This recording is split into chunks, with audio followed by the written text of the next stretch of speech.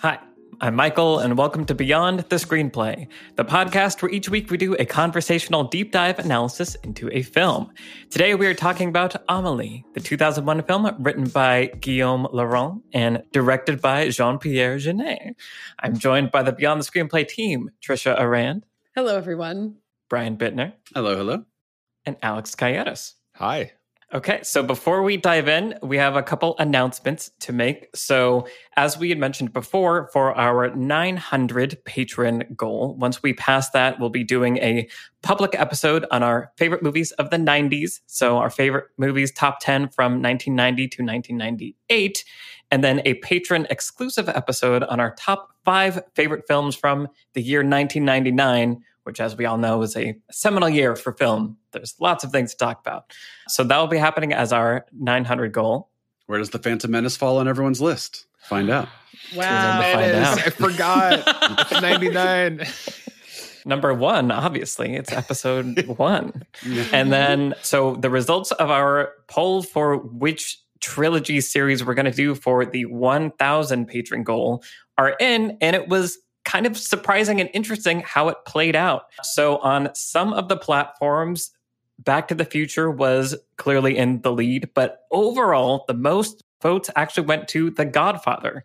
So for 1,000, we will be talking about the Godfather trilogy, which I'm really excited about. I haven't seen those in a long time. I feel like I haven't really talked about them either, so I'm really excited to just talk about the Godfather with you. That's gonna be a whole It's a thing. It's a thing. There's going to be so much Brando from over here. You guys are going to be able There it is. Yes. And it's the- young Pacino impressions, this guy, he was not the personal, strictly personal. So it was just this very, it was it's Totally building. Yeah. The midpoint of all midpoints, perhaps also. There's so many things Absolutely. that we're going to get into. So that's really exciting. And obviously, because people were very excited about Back to the Future, we will be doing that in a future goal also, because we've got to talk about that also. So that's all of that. But for now, Amélie. So Trisha, Yay. Amélie was in your top 10 favorite films of the 2000s. Yes. Number 3. Yeah. Tell me about Amélie and your relationship with it. I really, really love this movie. I got to say a little bit about it during the top 10 episode, and I feel like I didn't do a very good job articulating what makes it so endearing to me. I love that this is, I don't know, I just feel like it's one of these unique love stories that, at its heart is a love story, but really is just a really beautiful sort of character study. And it has a really precise vision of the world of the story. And the theme is really present in every single aspect of it as well.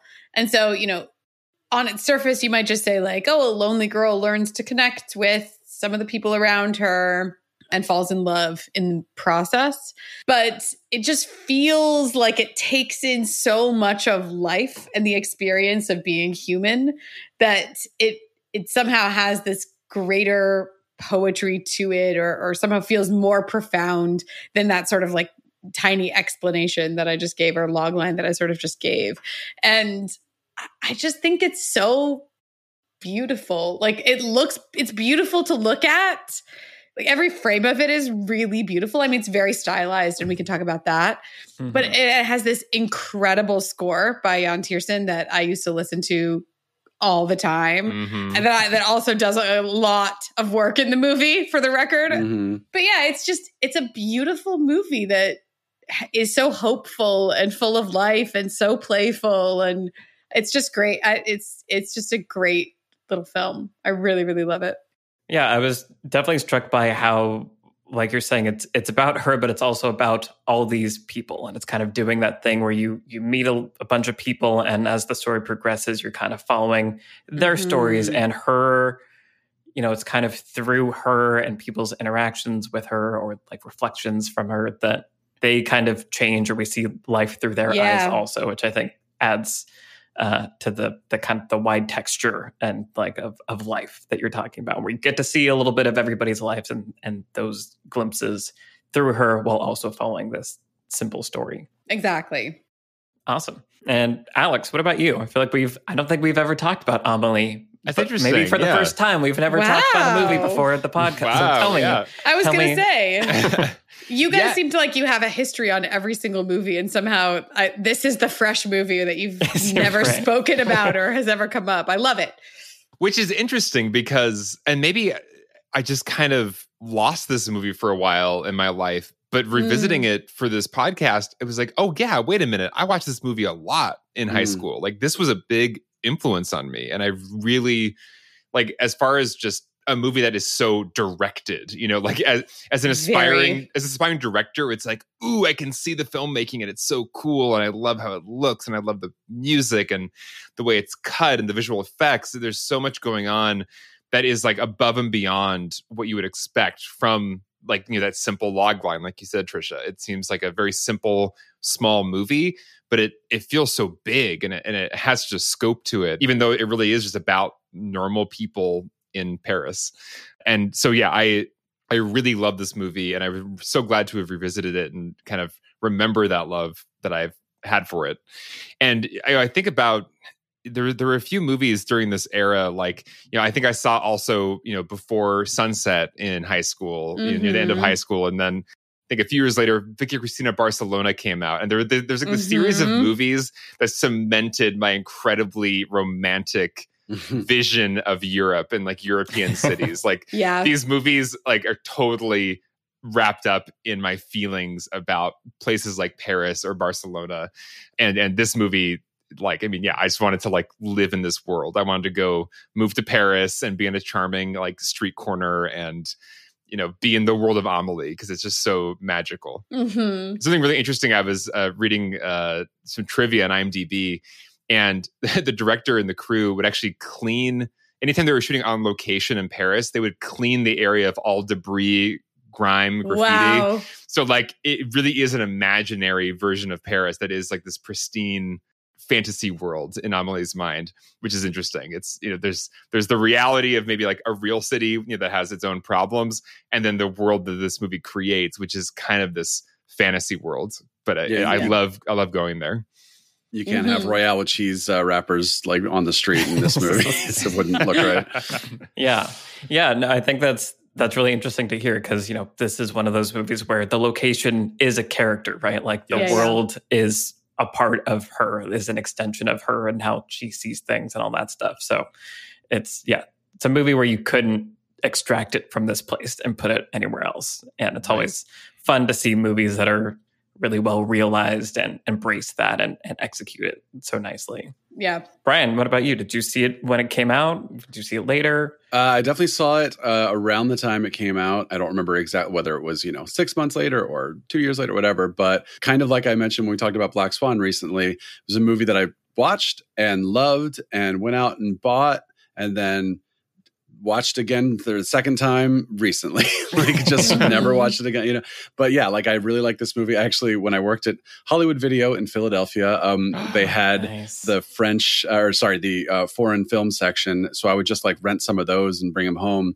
So I also rented Happenstance and He Loves Me, He Loves Me Not, which were two other Audrey Tautou movie, like sort of French rom-coms from 1 year on either side of Amelie. And yeah, like this movie a lot, but just hadn't watched it again. So it was really nice to revisit it. And it definitely has that sort of, it's stylized, but it's, as you guys were kind of saying, like that is part of the theme. It's part of it's kind of like we talked about with Moonlight. Like we are seeing this world through the character's eyes, So when something happens, it's happening because that's how this sort of storyteller that is telling us the story is seeing it happen, which is why you can't have litter in the street and stuff like that, because that's not how this character sees the world. Maybe certain moments in the movie, but not overall. And and yeah, a lot to talk about, but just overall, thumbs up. Yeah. This movie really reminds me that there was sort of an era of like, I don't know, sort of like a heyday of whimsical like whimsical movies that kind of happened, and Eternal Sunshine was right on this, and they made like Science of Sleep and some of these others that are just like the whimsy. It's so whimsical and everything's like made of cardboard, or like everyone has like a really quaint motorbike that they're riding on or something. Like it was just, I think it was back in college, I put together like a list of like the indie romance and the whimsical romance. And there were so many of these. Like, I don't know. I wonder how it affected us potentially as millennials. Like, Alex, you're talking about, you know, this is how you see Europe, right? Because of different movies, like romantic movies that came out at the time. It's like, maybe how we see love is so influenced by like the quirkiness and the like whimsy of it. Like Garden State, I mean, is so part of this whimsy moments. Yeah. Big time. Yeah. And so like the Manic Pixie Dream Girl, right? I wouldn't say that the whole thing about that as a trope is that that's framing through which a male character sees a female character. And obviously that's not the case in Amelie. However, there's a lot of like sort of the quirkiness about her where she's kind of messy and kind of unpredictable in some ways and bold and like there's some of that here, I think, also in the DNA of this movie and how much of it came from this movie and how much of it was just sort of in the zeitgeist of like, maybe this is what we want from our romantic films right now. Who can say? But definitely an interesting, to me, like maybe the quintessential and maybe the best example of this kind of movie in terms of like rewatchability. It doesn't feel like it's aged in the way that some of those other movies feel like they have. I agree with that. Yeah, definitely. And I'd be really curious to sort of track the life of that late 90s, early aughts style thing. Because you've got like Oliver Stone doing it really heavily in like the 90s. And then you've got like Three Kings, and then into Amelie, Eternal Sunshine. You know, there was going on all over the place. And then like there were some Tony Scott movies that didn't go over too well because they were so stylized, like Domino, and like Man on Fire was a good example, but even that was just like every shot is like, look at this, what's happening. You're just talking about like aggressive style things in general. He's not, not whimsy. No, style. Yeah. Sorry, the just movies that are like sort of doing this almost music video type thing, you know? Right. And that was the era where I fell in love with film, basically. So maybe that's why when I see a Moonlight or a Parasite or something like that, I'm like, ooh, okay, this movie is like doing style things, but it's doing it for a reason, and it's making me feel more than if you just told me this story. But like you said, some of those you watch them now and you're like, good God, how did they like, this doesn't even look like a movie anymore. And Amelie still feels absolutely like, you know, it doesn't feel dated when you watch it. I think the big problem is that a lot of those movies tried to incorporate the whimsy into something that's otherwise kind of grounded. Eternal Sunshine is another example where it's like, does a really good balance. And we talked about this in the episode, balancing some stuff that feels grounded and real while being totally, you know, bonkers by having this construction of like, it's all a dream. And Amelie, has a careful sort of framework of like a narrator is going to tell you a thing and the whole world is through this character's eyes and her imagination. But some of those other movies, I feel like Garden State is an example where it's like, here's a really quirky, big, whimsical thing potentially that's trying to act like it's also real life. And some of that I feel like doesn't work as well. Like a family living in like a boat in a dumpster trash place or something. Yeah. For example. It's definitely like the bumpiest part of that movie. I will say that I feel like for whatever reason, without darkness, I can't really get on board with lightness. I think that's kind of like a weird Michael quirk. And so when it's just whimsy, it like is kind of off-putting to me. And so I feel like that's maybe why I gravitate toward the more like the balance and why, like you're saying, Eternal Sunshine does this great balance of both, where it's like it hits the bittersweet and I need the bitter in order to like accept the sweet because I'm dramatic and complicated. I don't know. Okay. All right.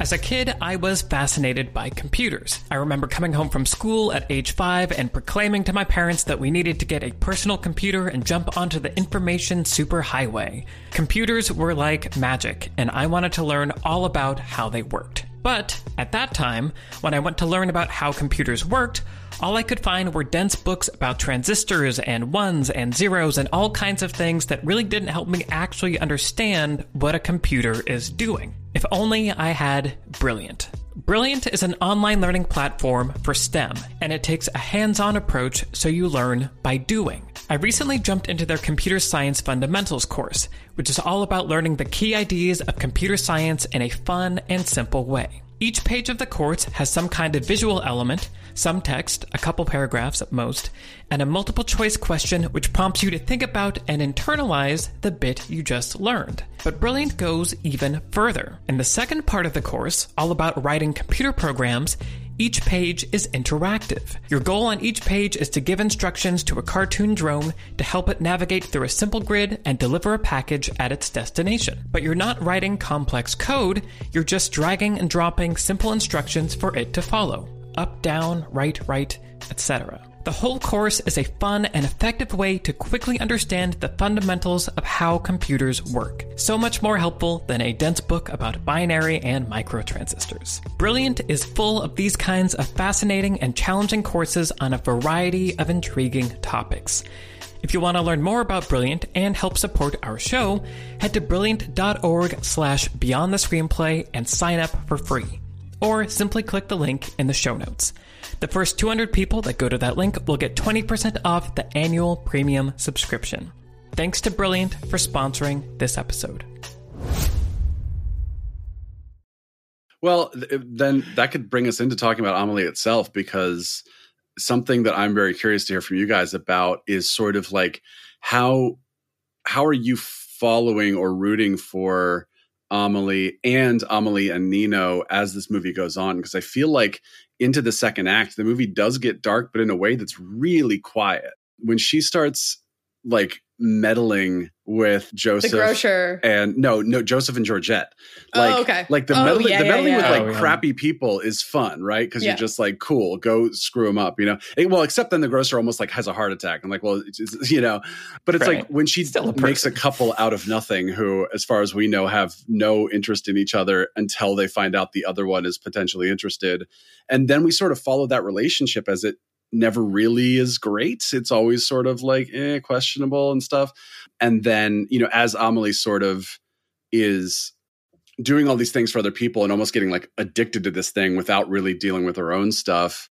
And then Nino is like really creepy when he's the ghost on the ride, you know what I mean? So it's like, that's a weird section. it's really weird. Yeah. So it's interesting because I feel like it is doing darkness, but just in a very subtle kind of way. You know, it's not like Amelie is, you know, strung out on heroin in the corner or anything like that, right? It's like that's not what this movie is. But I was fascinated rewatching it and just sort of tracking how it is sort of always being a little challenging, and you're always sort of going like, do I want the character to be doing this right now? Or is the character happy that they're doing this right now? That kind of stuff. So anyway, curious about your guys' thoughts on that. Yeah, I feel like those moments that you're pointing out are the like kind of my favorite moments in some ways, or my favorite aspects of it, of like that couple, like you're saying, that is kind of made out of nothing. They have this kind of passionate, amazing, you know, time. Jurassic Park sex. Right. The T-Rex. Oh, no, I'm not going to finish that sentence. Tyrannosaurus sex, you can say it. No. The ripples happen when the T-Rex is coming. Wow. Well, this has been our episode on Amelie.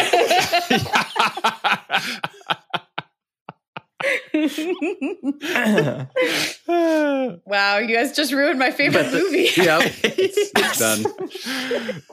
Both movies. Both movies. Yeah. It's true. I'm never going to watch either of those the same. But yes, then you see their relationship kind of deteriorate after, you know, that exciting first meeting. I feel like I like that because it starts to get at that bittersweet thing that I was saying that I like, where Right. love and life is hard. And I think when movies make it too easy or like too all flowers and rose petals is when I kind of disengage a little bit, or I'm like, okay, well, that's a nice fantasy story. But I feel like I derive more meaning when there are characters that have loved and lost, like the bartender or the woman that owns that place has that like really tragic story about what happened to her, and Right. the trapeze and breaking, you know, her leg, and now she limps. And, you know, I feel like all of that kind of adds weight to the world and kind of increases the stakes almost for Amelie, of like, you know, nothing is guaranteed. Like love isn't guaranteed in this world, no matter your perspective on it. And so you really do have to go for it and snatch it and try, because life can be unfair. So those elements, I was also tracking that a little bit, and I really appreciated what they added to the texture of the world. Yeah, I actually found this movie to be pretty bittersweet throughout. I think I think there's this shiny golden hued exterior that is so green. charming. It's more green or hue, green, really. Yeah. Whatever, yeah. But there's a lot of gold. White then becomes yellow. You're bathing shift. in color in this movie. Definitely. Yes. It's I wrote a note. This whole movie is a sumptuous treat. That was my analytical note watching this movie. Mine was, it's so green.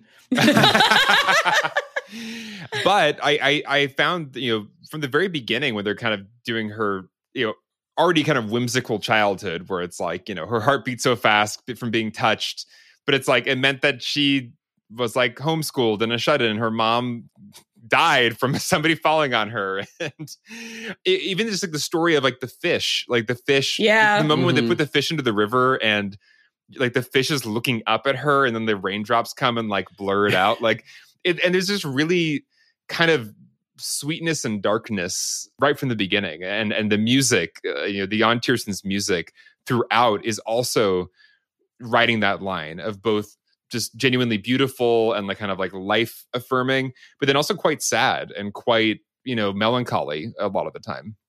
So I that's part of why I love this movie, is because I think that bittersweet mood is like my mood that I love to get from like a movie like this. Like I don't want it to be a movie where I do kind of shut down because it's all sweet or all sad. Like this bittersweet mood is like hits my spot. So it was really interesting watching this and realizing that it came out the same year as the Royal Tenenbaums, because that opening is a Wes Anderson movie, but but it's not. It's like it's its own thing, but it has that kind of bittersweet, dark humor, like telling this kind of tragic story in a whimsical way that creates this interesting tone. And even like the framing of it, like a lot of it felt very Wes Anderson-y, and it was just interesting. And I did appreciate that section a lot. Also, Big Fish was 2 years later, which also sort of fits into this this whimsy. decade of whimsy. Yeah. The decade Narrated of whimsy. Narrated whimsy. Yeah.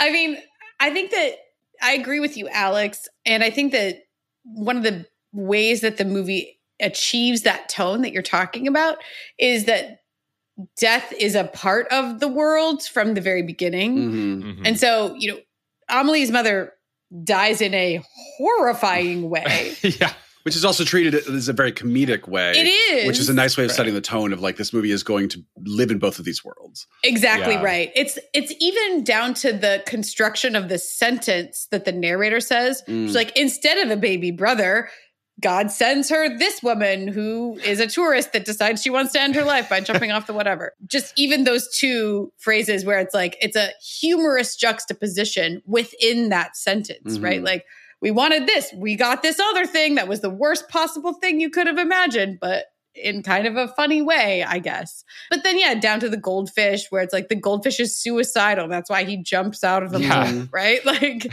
and even the, what I would consider to be the inciting incident of this movie is the death of Lady Diana. And that's the death piece that's right there. And that becomes sort of the backdrop of the whole plot, where, the grocer's assistant is obsessed with her, and people are sort of talking about that very public, very famous death as being crucial to sort of our understanding of this time period, where there was a death that was very public that a lot of people thought about, that shook a lot of people at the time and really shakes people in this movie. And, Amelie, there's that whole section where then Amelie sees her own like funeral on the TV, where it's like, oh, this amazing caregiver of the world, like Mother Teresa figure, has perished at her young age, but like never took time to herself, kind of thing. Exactly. Like there's like little hints of like what she's gonna be dealing with. Yeah. All of that is that death is a part of the world, but at the same time, within the boundaries of the main story, nobody gets hurt. is the other thing that I think is really critical. So there's this base layer of we understand that death is a part of life, but this movie is about life. And we're like focusing on the life part. And the death part just kind of makes the life part, throws the life part into relief or makes the life part even sweeter. So we're not ignoring that the death part is there, but at the same time, the boundaries of the world are very safe for the characters. I'm never worried that something really bad is going to happen to Amelie in this movie or any of the other like named characters that we start to spend time with. And so it's a really interesting, again, it makes the theme richer without losing that very precise tone, I think. There's not many films that give you this feeling of just like life is happening everywhere. And it's not just from your one perspective, but like there's so much life happening, you could not even contain it all. Like there's those whole sequences where the narrator is saying, at precisely this moment, there are 2 wine glasses dancing on a table. And at the same time, this man crossed out his friend's name from the address book. Oh, yeah. Another instance of death. Right. And that all that is part of, the whimsy aesthetic, the narrator saying these like minutia things. But there's a more profound element to it as well, where it's like the movie both kind of begins and ends with these moments of zooming out and just being like, okay, yeah, Amelie's little world here with these particular characters was just one little slice of this vast world of life that's just constantly happening. Well, thematically, to me, this is a story about the interconnectedness of life and of people to each other, and like having those zoom out like montages of this is what was happening at this precise moment here and here and here is, echoing the theme, which is that Amelie is behaving in her life. That's sort of her whole problem as the movie opens. She's behaving in this isolated way because people have made her isolated, right? Her mother died and her father is very cold to her and everything. And they have that wonderful moment where it's like, she tried having boyfriends and they were not great. Yeah. But, we see that she's basically living this lonely, disconnected life. And finding this relic, right? Again, the inciting incident is finding that relic, that tin box of things, which actually gets resolved very early on. Right. That storyline. But it opens Amelie's mind about how she might be connected to other people. And it's as she starts pursuing those avenues of connection with all kinds of people in her life, with her father, with her coworkers at the restaurant where she works, and even, strangers or people she sees every day but doesn't know very well, like the grocer and the grocer's assistant, and her neighbor that, is also a shut-in in his flat, which is, I want to talk about him because he's great as a supporting character. But it's as she starts pursuing these avenues of connection that she becomes able to like open herself up to love and to life in all of its various forms as it's happening around her every day. That's the thing, is that her eyes are not really open to the way that life is happening around her, or to the ways that she is connected to it, all of these other lives that are surrounding her constantly. And so I love those moments. They don't exist for whimsy's sake alone. They are echoing the theme. It's a larger expansion of the theme. It's what makes the footprint of this movie feel bigger than it is. And kind of an offshoot of that thematically that really resonated with me is kind of noticing characters searching for meaning in life. Like, and this can lead to the painter neighbor, because I really like him, but also, Nino's book of like, going around and collecting the thrown away, snapshot things and like piecing them together to look at these photos of people that have also thrown them away. And then just a total creep, this guy. It's pretty weird, but it's kind of like weird in like that American Beauty way, where like the guy films everything and it's like, that's definitely creepy, but like I can understand like the meaning that you're finding in it, and that Nino's obsessed with this one guy, right? That like always has this, like, I want to know who this person is and I want to understand why he is this. They never say any of that also like in the text, but you can just get that sense of like I'm with him. Like I want to know what the deal is too. And then you kind of get the answer, and it's a little you could read it as disappointing. He's just the repair guy, and it just kind of happenstance that like by him living his life, this thing is generated that then this person is found. But that's kind of also what's like beautiful and cool about it, is that it's just, this is life happening, and like the meaning is life. Right. Well, and that he got the answer to his question. You know what I mean? Like he was he was so excited to just know what's going on. Yeah, he's not disappointed at all. He's really excited, actually.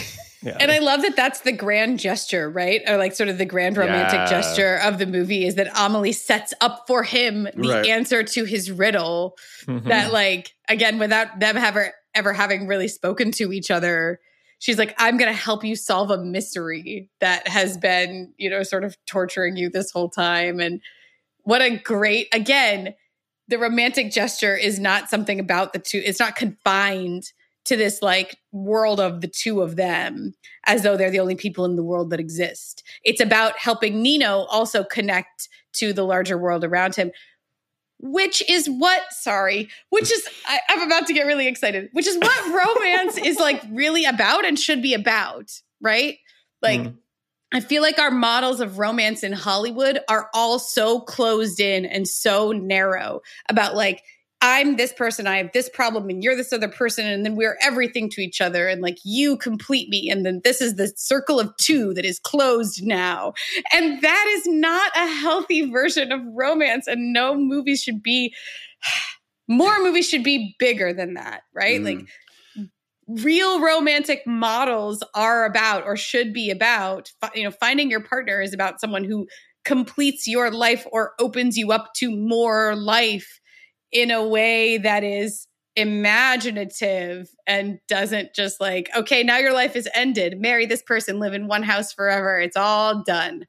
Like, that's not a realistic or a healthy vision, I don't think, of romance. And Amelie does the opposite of that the romantic gesture is, again, opening Nino up and her up to like, we are connected to all of these people in our community, including this photo booth repair person that we've been wondering about. Right. So, yeah, I mean, the bad version of the rom-com, especially with female protagonists, is like, I got the guy, so that's what I needed in my life. So now I'm happy, right? But Amelie, Little Women, Pride and Prejudice, Mulan, like these are all stories about people who like, they make their own change.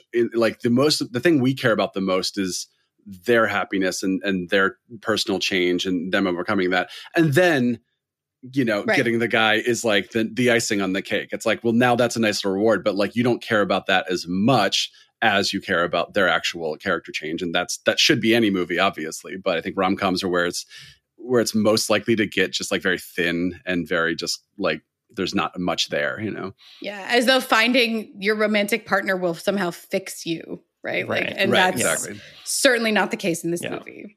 At some point we should talk about Hitch. I think that'd be a really interesting conversation to be had about Hitch. I bet you love that movie. I do, and I did, but there are things to say. I don't know. It's a conversation piece. All right, only if you and I can dress up as Will Smith and Kevin James. Oh my God. Oh, perfect. Done. Now we have to. Done. As a filmmaker, when you're dealing with 4 to 8K footage, you're dealing with massive files. And massive files call for Massive. Massive is a file sharing solution for the modern post-professional tired of data caps and bubble-wrapped hard drives. Simply create an account to quickly transfer terabytes of data over the cloud. Massive's pay-as-you-go model means you only pay for what you need, and there are virtually no limits to the size of file you can share. Send uncompressed videos to teams around the world and speed up your production cycle. If you sign up today at massive.io/beyond-the-screenplay, you can get 100 gigabytes free towards your transfer. That's massive.io/beyond-the-screenplay for 100 gigabytes free. Thank you to Massive for sponsoring Beyond the Screenplay. Going back to Amelie, let's talk about the ongoing subplot with, I think, is he called the Glass Man? The Glass Man, yeah. The Glass Man, yeah. Played by Samuel L. Jackson. That's a different movie. Sorry. But I absolutely love, him as a character and as a plot device, to kind of help Amelie along on her journey of self-discovery. And I love the device of this painting, the boating party painting. Yeah. It's there's something so kind of magical about using the figure of the girl in the painting as the allegory for Amelie, and the way they can talk about her allows her to almost have like a therapy session by talking about this third person character who, isn't her, but is obviously her. Mm-hmm. And they both know it. And so, yeah, all those scenes with the two of them were just, it's such a clever way to let the characters talk as if they were in therapy about Amelie's, core character flaw, her core problems. Mm-hmm. And most movies, they don't, if they're going to have two characters talk about, hey, your problem is this, it can just feel like, we just get to an arbitrary moment in the movie where the truth has to come out. And so then they just talk about it. But in this movie, the truth can kind of come out in small doses slowly throughout, because there's this safety of one step removed. We're talking about the girl in the painting. I just think it's really clever writing to invent that girl in the painting so they can have these ongoing dialogues about her. And I feel like as their conversations go on, it, to me, reads as like they both know at some point of course, when they're talking about her, and I think that's also just a really interesting relationship too. Like their relationship, and that it's something that seems to have been working on and kind of obsessed with also. Like, I can't solve like this painting, can't figure this thing out.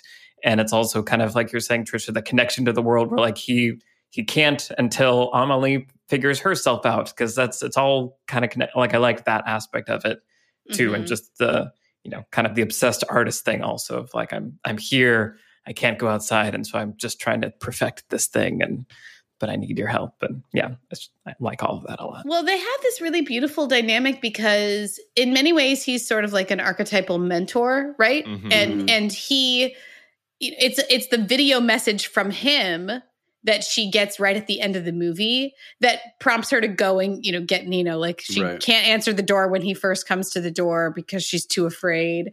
And then she watches the video from her neighbor and he's like, go and get him. And, that leads to the sort of resolution of the thing where she finally overcomes that last like hurdle that she has to get over, which is just open the door. Yeah. Right. He's the Knives Chow of this movie. Yes. But her relationship with Dufayel is not just one way where he's like, I have everything in life figured out and I'm going to teach it to you. Right? He's actually more shut in than she is and more locked away from the world because of his condition. And, he just has his video camera pointed at the clock. So he like always knows what time it is, up until, Amelie starts sending him videotapes of, here's all of the things that are happening in the whole world, right? Here's a horse running in the Tour de France, and here's babies swimming in the water. I'm pretty sure those videos inspired The Ring, because like each one of those, I was like, this is like a kind of happier version of The Ring video. Wow. Like in horse 7 days, he's going to live. Something creepy about them. I think her videos are beautiful. Anyway, but again, they have this reciprocal thing where they're sort of learning from each other, where she's helping him to re-engage with something that he had kind of shut down in his life. And he's also sharing some of the wisdom that he has from having lived, a lot longer than she has and everything. And so I just think it's really lovely. And I agree with you, Alex, about those scenes with the painting and being able to talk about that. It's a relatively simple device, but in this case, really effective, because it creates a character consistency for Amelie, where we know that she can't talk about herself, right? She never talks about herself. But she can, talk very passionately about other people and engage with other people's lives really enthusiastically. And so I think that just having one step removed, it's simple, but it totally works. And it makes us believe that she can have this conversation in a way that she wouldn't be able to have another more direct conversation. Another thought I was having when watching this, I was getting a lot of like Coraline vibes in terms of like, one character that's connected to all these characters. It's about Coraline, but it's also about everybody in the house. Her neighbors, yeah. And it felt, there was a lot of that kind of vibe to it, which I thought was cool and I appreciated. Even kind of like the treasure hunty vibe of the movie is kind of is like Coraline. Yeah, I wrote another note. Like, I really would love Amelie to set up a delightful treasure hunt for me, because it just seems like so much fun what she does for people. It's one thing that's also very likable about her character is the creativity and the lengths she goes to give other people an experience. She's almost like, you know, a filmmaker in that way, where she delights in seeing the amazement on the man's face when he discovers his childhood, you know, box. And she doesn't need anything from it. Like that is its own reward. She doesn't need to be like, "Hi, that was me," or anything like that. Exactly. Like, and that makes us just love her more. Right. So she genuinely is in it to see the other person have the experience, which is very likable. The most poignant one, of course, is the letter that she creates from, you know, her landlady or whoever the apartment manager, you know, who's still obsessed with her husband who died, even though he was a cheating jerk. And but she, you know, goes to the trouble to create a lost love letter. I believe it crosses the line potentially, but, you know, because she's most morally like ambiguous kind of. It's also definitely. It's also in the part of the movie where things start to fall apart, and that's one of the moments where her landlord is like, "Look at this letter I found." Amelie's like, "Leave me alone." Like, everything's falling apart. I'm over it. So it's almost like part of her moment where things start to stop working out, and consequences are happening now from all of her meddling. Right. And that's kind of what I was talking about in the beginning with this sort of like subtle darkness that's happening here. You know, I was thinking about the like thesis, antithesis, synthesis, you know, triptych in storytelling. And I was like, the very end of the first act, I think, is her giving the guy the box, and he finds it in the phone booth, and she's happy. And then it's almost like some of the next things we see her do are like, now she's getting addicted. So now she's setting up two people who, as far as we know, have no interest in each other. And she's doing things, you know, she's putting her grocer on the brink of death, and she's like mangling this letter, you know, with the weird zoom in that's hilarious. And I think that it's like, again, it's just doing this thing where we are seeing that it's just on that brink of, we can still love this character and have a nice time and everything, but we're also kind of always going, but are we okay with this point? Or has this crossed the line? And then, of course, Act 3, now we like, things come together, and she sort of figures out what her own issue is that she hasn't been dealing with up until this point. Well, it's a really great example of the thesis, antithesis, you know, synthesis model that you just mentioned, Bri, because she does go way too far in the other direction, and it basically does kind of backfire on her in some ways. And, you know, that's sort of the whole thing, is that she's totally disengaged and not doing any life, either for herself or for anybody else. And then when she starts to meddle in people's lives, even though she's doing it for good reasons, she's doing it in the shadows. And so she is totally engaged, and like, she's got all these schemes. I think that's the word that she uses with her neighbor Duphael. She's like, oh, she's devising a stratagem, right? Stratagem, yeah. She's doing all of these stratagems, but she's not risking anything personally, really, until she starts pursuing Nino. That's when she's risking like her own heart and her own like, you know, the tricks that she plays on the grocer, he very much deserves. B, are genius, and I love them. C, though, he's never going to catch her, right? That's never like a moment that we have in the movie where we're like, oh no, he's going to realize it's her. Like, we know he's never going to realize it's her. And same thing with, you know, her coworkers. It's not like she's ever going to get caught. So she's operating behind this curtain of anonymity, and then having to actually show up to places and to potentially meet Nino face to face and really put herself out there. That's, you know, the lesson that she has to learn by the end of the third act. And so I think that's what makes the second act fun to watch, but also we can see that she has gone too far in the wrong way. Well, and there's that kind of almost crisis scene where he does show up at the restaurant where they are supposed to meet, and she just can't bring herself to talk to him. And it's painful, because you feel like you've gone through all this, and now that you've gotten him, you can't do it. You still haven't crossed that final hurdle of kind of introversion. So the movie is really great at making you want that moment to happen so badly. and even going as far as using a visual effect to capture. She melts into a puddle. Exactly. Just like the loss of that moment. Like you screwed it up and it's past now. Interestingly, one thing I think about sometimes is movies where the protagonist and antagonist never meet, like The Fifth Element and some of the Harry Potters and Lord of the Rings. And like there's actually a surprising number of movies where they actually never meet. And there's not many rom-coms where the couple never meets until basically the last moment. Maybe there's like the You've Got Mails of the world where they're not aware of each other. I was about to bring up You've Got Mail. Yeah. But I just think it's super interesting that it's like they basically are. I mean, they are in the same space, obviously, and they do exchange a couple lines, but it's like always in this very, very distant kind of way. It's just interesting. Well, I think You've Got Mail as an example. Sleepless in Seattle is like even more of an example, actually, in terms of the Tom Hanks and Meg Ryan of it all, because they actually never meet face to face in that movie until the very end, which is wild. That movie does not hold up, by the way. Some of it is still very charming, but I watched it recently and I was like, you two do not know anything about each other. Why? But the thing that I really love about Amelie, though, even though they never meet face to face, is that by nature of the interactions that they're having, they actually do start to get to know a lot about each other. Sure. Where like you're talking about the whimsical treasure hunt aspect, Alex, and anybody who's like collecting, torn up people's portraits from the photo booth would probably be down for a whimsical treasure hunt to get it back. And then I love his one-up move where he takes the picture of her with the question mark, right, on her stomach and like photocopies it and starts putting it everywhere, where he's just like, you gave this to me in private, but I'm going to put it out here so I can find you. Totally normal dude. There's so much about it. No. They're both weird. I know. Okay, fine. Right for each other. Yeah, exactly. Come on now.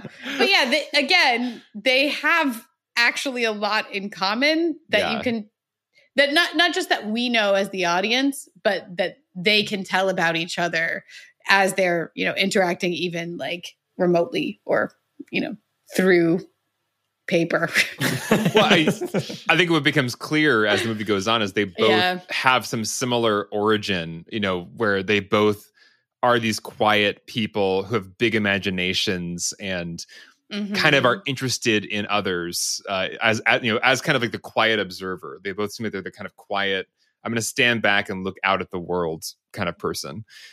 So in that way, they are these like strangely, both very unique people, but both very similar for each other. And I have to say, like, one of my favorite parts of this whole movie is when they finally do meet. I think it's one of the best, so beautiful first kiss moments I've ever seen. It is. I love how, like, I don't know, like delicate that moment is, but like also because it's so delicate and gentle, it's very like highly like sensual. And because it's not, oh my God, we finally got each other, let's make out now. There's something very, I don't know, it just feels somehow perfect for the movie and the characters and everything. So yeah, whoever thought of that in the team, well done. Well, it does something that this movie does impeccably throughout, which is that sex and sexuality are very much a part of the text of this movie, but they are not overly romanticized. They're just sort of a part of life in the way that everything else is kind of a part of life. Yeah. And so I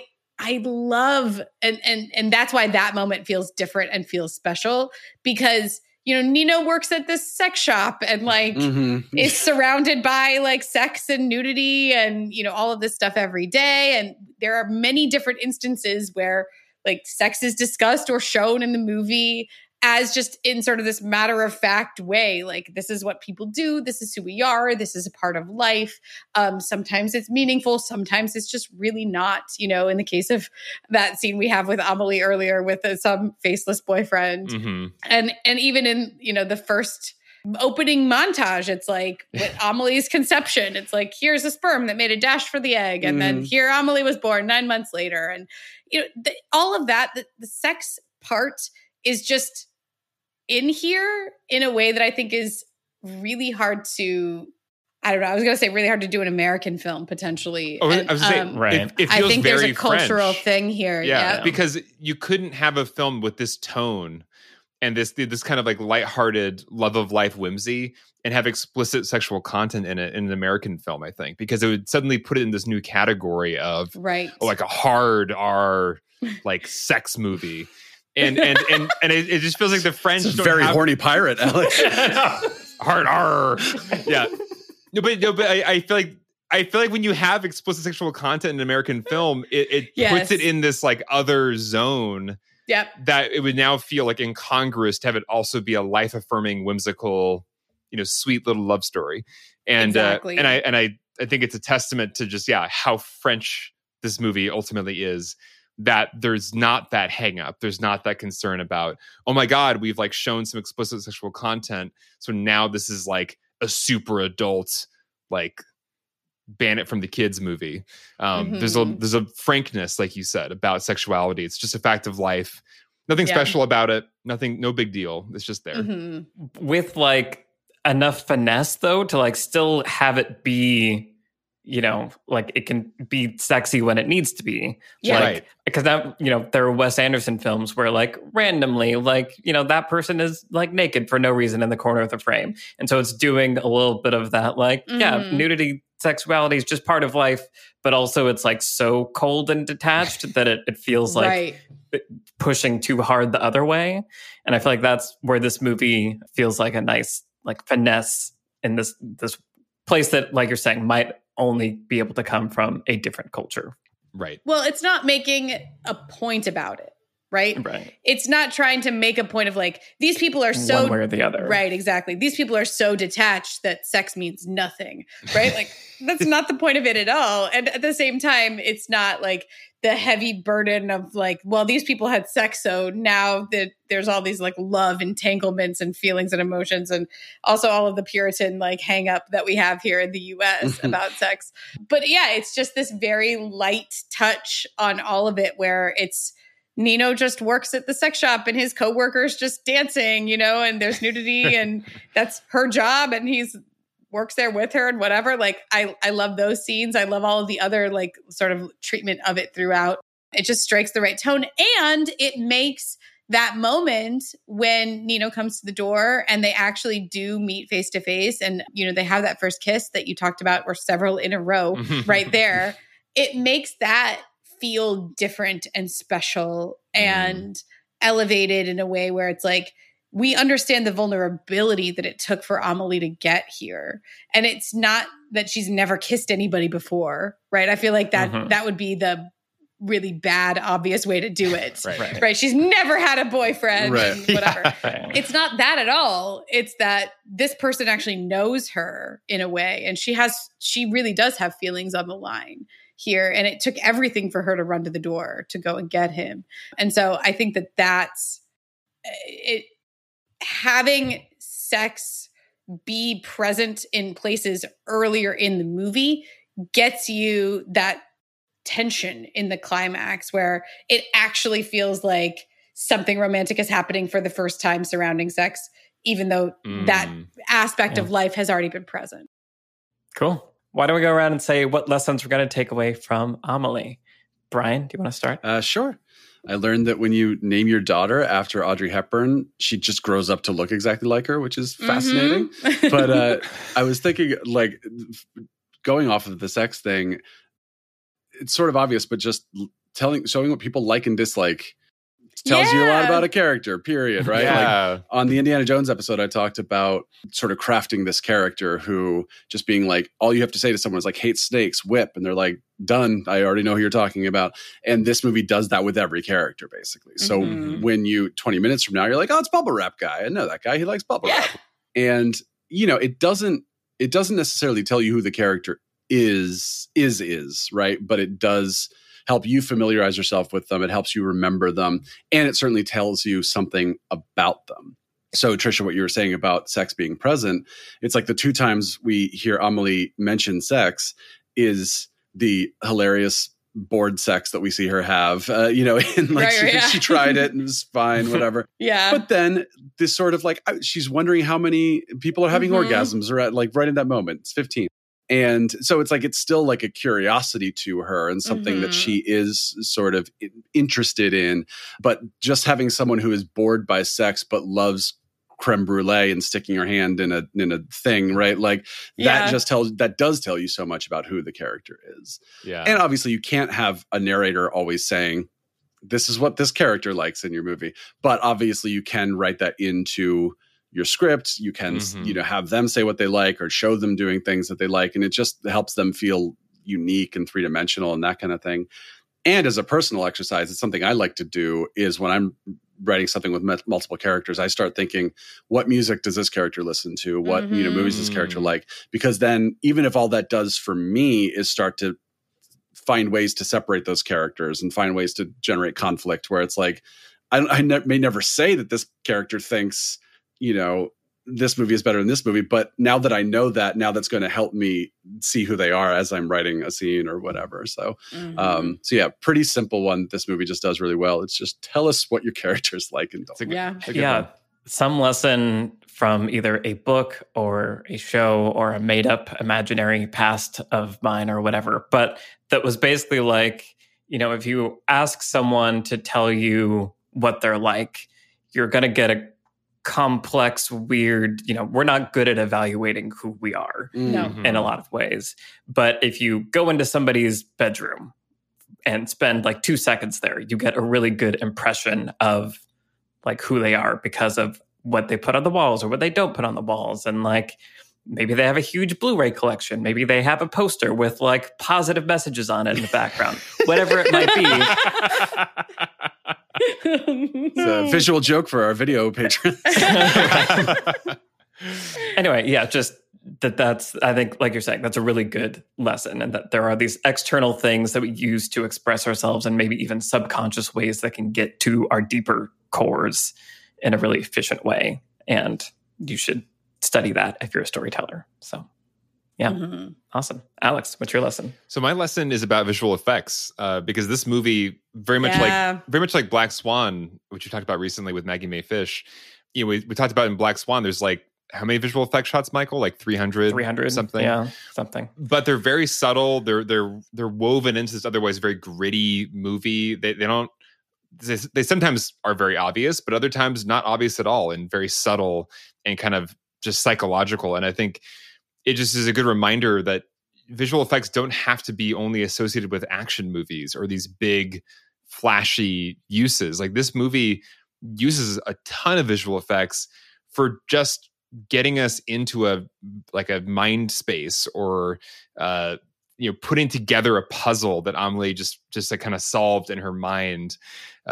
There's so many different ways that like Amelie's world and her emotions and her just state of mind are created through visual effects in this movie.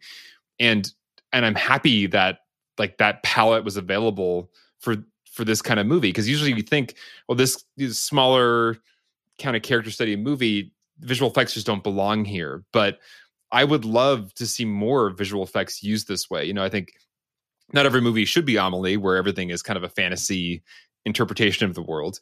But I do think there's probably more opportunities than we realize to incorporate visual effects into films that aren't obviously visual effects films. And this is a great film to look at, of just like, wow, look how much creativity, how much artistry went into the visual effects of this film that is on its surface a very small character story. And look how much just beauty and creativity came out of embracing visual effects in a story like this. It's such a clever way to externalize the characters' like internal journeys, because in this case, you have two really introverted central characters and that, don't really have anyone else to talk to, because one of the ways that we often, track a character's journey is through dialogue. But when you have characters that are introverted, it feels disingenuous to just like, make them say what they feel. And so having visual effects, and there are a number of ways the movie does this, but like the scene where, her lamp is like turns to look at her Right. or whatever. And those pictures that Nino has that start talking to each other and talking Right. to him. Yeah. And all of those little moments, that's a critical scene, right? Where Nino is talking to those photographs about Amelie and his hopes and like, what does she want? You know about her, like, tell me about her. And we know it's all in his imagination, right? But it's a critical scene where we get an insight into where Nino is at and what he like might be open to and all of this stuff. And so I think, all of those, it's film, it's supposed to be visual. So Right. finding ways to use all of the tools in the toolbox to make a character's journey visual and entertaining, and in this case, whimsical as hell. Right. Yep. Yeah. No, it's always so fun when movies, like you're saying, Trisha, it's like there's so many tools in the toolbox. A lot of time they're used to try to create a copy of reality or a believable world. And it's really fun when movies just go the opposite way. Yeah. And it's like, Yeah. we're going to use all the tools to put you into the minds of the characters and tell a story. That's always fun. Trisha, what's your lesson? Yeah. So on the top 10 podcast that I brought this up on, the one scene that I got to mention was the scene where she helps the blind man down the street. And I was watching it again really carefully this time because that scene makes me cry every time. And there are a number of reasons, and maybe I can just extrapolate lessons as I discuss them. But one of them is that's a character we know is a part of the world and the community that Amelie has not ignored before, but we've seen him be ignored before. Sure. That, we see him earlier in the subway. He's like playing music and no one's listening to it, right? And Amelie comes and gives him a coin, right? But then kind of just like moves on. And we see him in the neighborhood too, and no one's really paying attention to him or helping him or anything like that. So that's part of it. It's a character that doesn't come totally out of nowhere, although his arc is relatively small, or his sort of place in this movie is relatively small. But it speaks volumes about Amelie. It's like one of those amazing character choices that exists not for a plot reason, but just for a character reason, for the central character. And often we see this choice, this kind of choice, it usually comes right at the top when the character is introduced, right? And we have a few of those moments where like the first test of like, who is this character? And usually, it's in the first 5 pages and it never has anything to do with anything else. It just kind of tells us who the character is. Save the sort cat. of like a cold open choice, if you will. Yeah. But I think that we have a few of those, when we first meet Amelie and all kinds of things, we hear about her likes and dislikes and her childhood and stuff like that. But this moment where it's the first person she helps after she gives the guy back his box, right? She's just inspired. It's not a stratagem. It's not premeditated. She just sees this man that she kind of knows on the street, grabs his arm and starts telling him about things that he can't experience with any of his senses. So that's the thing too. She's not patronizing him. Like, she's not telling him just like stuff that she hears or feels, right? Because he can experience those things. She's telling him specifically things that he can't know because he can't see. So she's saying like, oh, here's the deal on groceries at the grocers, right? Here's the deal on plums or whatever it is. And here's this woman that I've observed these things about her that you would only know if you were her neighbor and had seen her multiple times. She's sharing insight that she has gained by living as a seeing person. So she's throwing open a window to a person who has been isolated and on the fringes of society, where in a way she recognizes herself in this other person and is making a change. It's the real departure moment for her where, she vows to become a do-gooder, as the script says. And I think if the movie immediately launched us into, well, now she's got a big plan about her dad's garden gnome and about, whatever else her big plans are about, her coworkers, she just sees this opportunity. And in this new lease on life that she has, she dives right into it. And that tells us so much about Amelie, and it gives this movie so much momentum in the second act as a departure from the first act, as a break into two. if you want to call it that, which I think is a fair characterization of that moment. Mm-hmm. It's a great break into two that if this is possible, where she, you know, gives this transcendent moment to a disabled neighbor, if this is possible, then what is she going to do next? And it keeps us wondering. So even though one little storyline is resolved in the first act, there's so much more that we start to wonder about what's coming next down the pipeline. It's brilliant. It's lovely. It's just so well executed. Yes. Well, and speaking of visual effects, that ends with this beautiful like visualization of the inner state of the man. Yes. You know, like he has this moment, like this peak experience. He levels up. Yeah, it's beautiful. Well, yeah, and as we said, you know, her eventually it's that same journey that she's on will go dark. There will be a bad side of it, but like you're saying, it's a great way to get us on board with this thing that will ultimately be revealed to have problems. My lesson is also just kind of a simple one.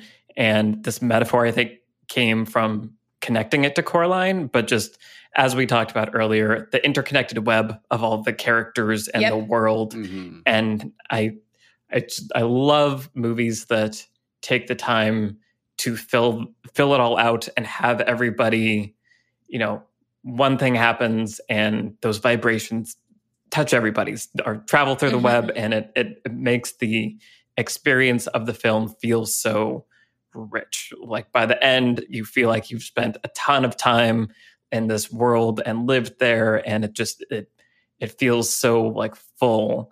And a lot of times I think movies can feel empty if they're too focused or don't pay enough attention to how our characters change the world and how the world changes them and that interaction. And I think this is an excellent example of creating that interconnected web and having it be thematically resonant, as you were talking about, Trisha, and also just what it does for the viewer's experience, I think is undeniable. Cool. Yeah. Awesome. What have you guys been watching? Eeny, meeny, miny. Alex, what have you been watching? So if you are a cinephile in Los Angeles, you probably know about American Cinematheque, which hosts kind of like, you know, screenings of older films. They used to do the stuff at the Egyptian Theater, which is I think closed for renovations right now. So we haven't had like an East Side American Cinematheque Theater in LA for a while, but they just took over the Los Feliz 3 like a month ago. And so I went for the first time the other night to see Bad Education, the Pedro Almodovar film, which I'd never seen. It was one that I've been wanting to see for years, and it was a great experience. I sat like in the front row because it's like kind of a small theater, so like the front row is like still works. Just center front row, seeing this great movie, and yeah, Bad Education. Wow, what a subversive, dark, interesting film. It was not anything like I expected. I didn't know much about it except for, you know, it involved a story about some stuff with like, you know, Catholic sexual abuse, and it was a kind of a queer story. But it's also a really cool movie formally because it's like a movie within a movie within a movie. Like there's a script in the movie, and there's like a reality in the movie, and story, like a story within the script. So just from like a kind of script construction perspective, really clever devices. And the opening titles kind of had a Hitchcockian throwback feel to them. So it's this really remarkable film. It's both like, it's like rated NC-17. It's a very like explicit movie. It's very gay. Gael Garcia Bernal is like amazing in it, but it's also this like kind of cool, twisty, what's reality, what's fiction, stories within stories kind of movie. So Bad Education, if you're down for a subversive, dark, interesting film, highly recommended. That was another one of the movies that I rented during my foreign DVD rental at Hollywood. Very nice. Years. That ties in a funny way to my What Am I Watching, which is, it's not often that a movie that you recently watched is in the movie we're podcasting about. But I recently watched Jules and Jim, the Truffaut movie, which is it's so good. Briefly in Amelie. And yeah, like it's super interesting. It's about two men who meet the same woman and both fall in love with her, and she kind of falls in love with both of them. And funnily enough, I was like, oh, this is a precursor to Y Tu Mamá También and Bandits and some of these other movies where there's conflict, but it's not the obvious conflict. It's not, oh, they're fighting over it. It's more like, how do we make this situation work because we all care about each other, which is like so much more interesting than just people trying to one up each other. But funnily enough, American Cinematheque recently did a double feature of Y Tu Mamá También with Gael Garcia Bernal and Jules and Jim. So I was like, all right. Nice. I didn't make that up. But yeah, it's part of this like French New Wave thing, which I've just started experiencing because I didn't go to film school and wasn't forced to watch all these movies, when I was 20. But Scorsese actually said it was a huge influence on Goodfellas because it's like this punk rock filmmaking is the way that he described it, where it's just like the camera's here and it's spinning around and like there's crazy shots, but it's all making you feel stuff, right? It's making you feel like you are part of this adventure that these characters go on, kind of like, what Amelie would do 40 years later. I don't want to say too much about what the actual plot is other than just that. It's about three people and the relationships that they have with each other. And Trisha is a fan. I love it. If you haven't watched Jules and Jim, like go right now. Like just go right now and watch it. Let's talk French New Wave sometime, Brian. There you go. I have just watched a lot. Yes. Yay. Okay, good. Does it count if I watched the Wes Anderson commercial with Léa Seydoux for Prada that's based on that? No? No. Sorry. Okay. Good try, though. Check. Yeah. Yep. Okay, great. Awesome. Trisha, what have you been watching? So I have a French TV show that I would like to recommend, which is a bit late because everyone told me I should watch it, and I finally did, and the third season of it came out earlier this year. But I watched Lupin, and it's great. I talked about that for my What Am I Watching on Black Swan with Maggie Mae Fish. And one of the things I mentioned in that is that I wanted to talk to you about it because I was watching it and I was like, this is a Trisha thing. Trisha's got to watch it. So I'm very excited that you've been watching.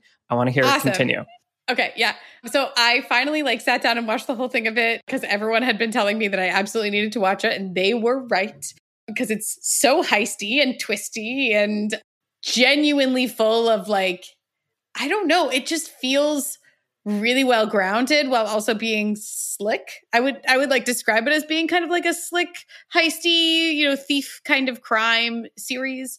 And yet at the same time, parts of it feel really sharply observed. And, so Amelie was criticized a little bit when it came out for being this depiction of Paris that is not realistic for a variety of reasons, as we discussed. Mm-hmm. It's very clean is thing number one. But it was also criticized for being not a very diverse film and, pointing out that there are lots of political and racial tensions in the city and were at the time. And the movie is not about any of them. It's like, look at this community of white people that are just going to their local grocers and sticking their hand into sacks of grain. I don't know. Right. So if you want something French from recent years that dives head on into political and racial tension in the city, Lupin is that, while still being a really, really fun ride and being, this incredible, sort of crime capery, really entertaining, twisty thing. So I really enjoyed it. I guess there's going to be more ? I think I read that. I haven't finished. There's one episode left. That I haven't seen, so I'm very excited. I'm pretty sold based on hearing both you and Michael talk about this show. Yeah, it's when Michael really recommended it, I wasn't, but now that Trisha is. Yeah, now I'm sold. Right. Yeah. I mean, honestly, me too. Trisha's recommendations are always more compelling than mine. Well, I'm glad that you were watching it. I can't wait to talk to you about it more off mic, Michael. Or maybe we can talk about it over in the Discord because I bet we have some Lupin fans over there, and I don't think it has come up yet. So yes, exactly. Yeah. Only about the little dog whose name is Jacques. But yes. Anyway, Lupin, really excellent. If you are down to watch French things, then you can choose from mine or Brian's recommendations so far. Lots of everything French I've watched recently is at least 20 years old, if not 50. So, maybe if you're looking for something more recent, go for there you go. Modern French television. Yeah. Awesome. I watched Cruella. Yeah. Oh. And I really liked it. Yeah. I had a lot of fun with Cruella. So, if somehow you don't know, it's the origin story of Cruella de Vil from 101 Dalmatians. Emma Stone as Estella / Cruella.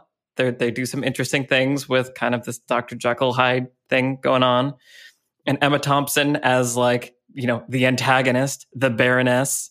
Emma Thompson is wonderful to watch do things. Always. Emma Stone is wonderful to watch do things. I am not a costumes clothing person. And even I was like, wow, the clothing is happening in this movie. Very much. There is much clothing happening here. And, from the trailers, I was a little bit like, what? Why? I mean, okay, sure. But but the style, I thought it was really fun. I feel like, it's a little bit of a heist movie also. So it has some of that crime heistiness to it. It's like also a period movie. Also a period movie, well structured. I think a really interesting approach to it. And I was watching it and I was like, I'm getting some Devil Wears Prada vibes here. And I'm getting a little bit of The Favorite vibes here. And Aline Brush McKenna, story by credit. Yep. And Tony McNamara, screenplay credit, who wrote The Favorite and The Devil Wears Prada. Yeah, I wasn't expecting that much, but really enjoyed myself. And again, Emma Stone feels like unfair.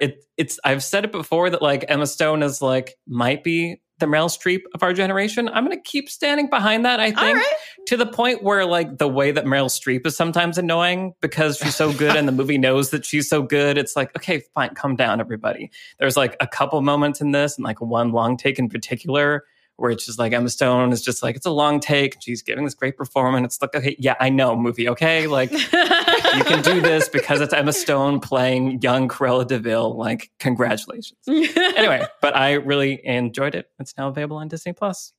Wow. My mom, bless her heart, watched it and still didn't know that it was a 101 Dalmatians prequel.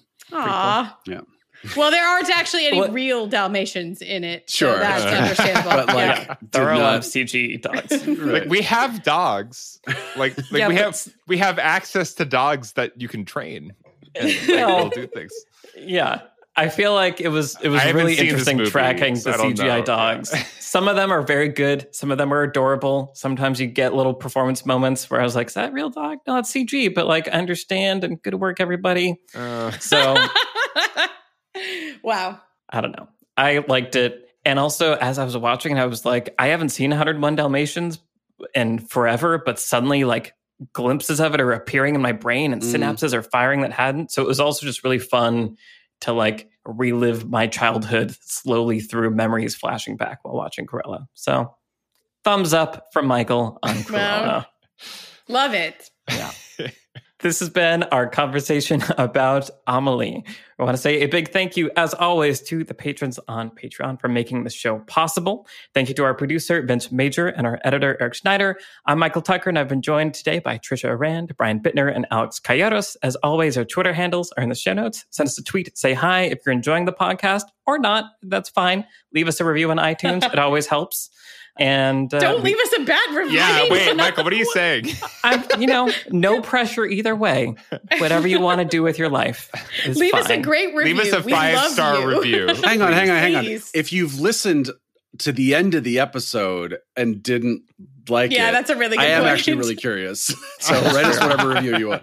Yeah. If you're still listening currently, send us an email even of like what you... Anyway, thank you everybody for listening, and we will see you in the next episode. Bye, everybody. Bye-bye. Bye.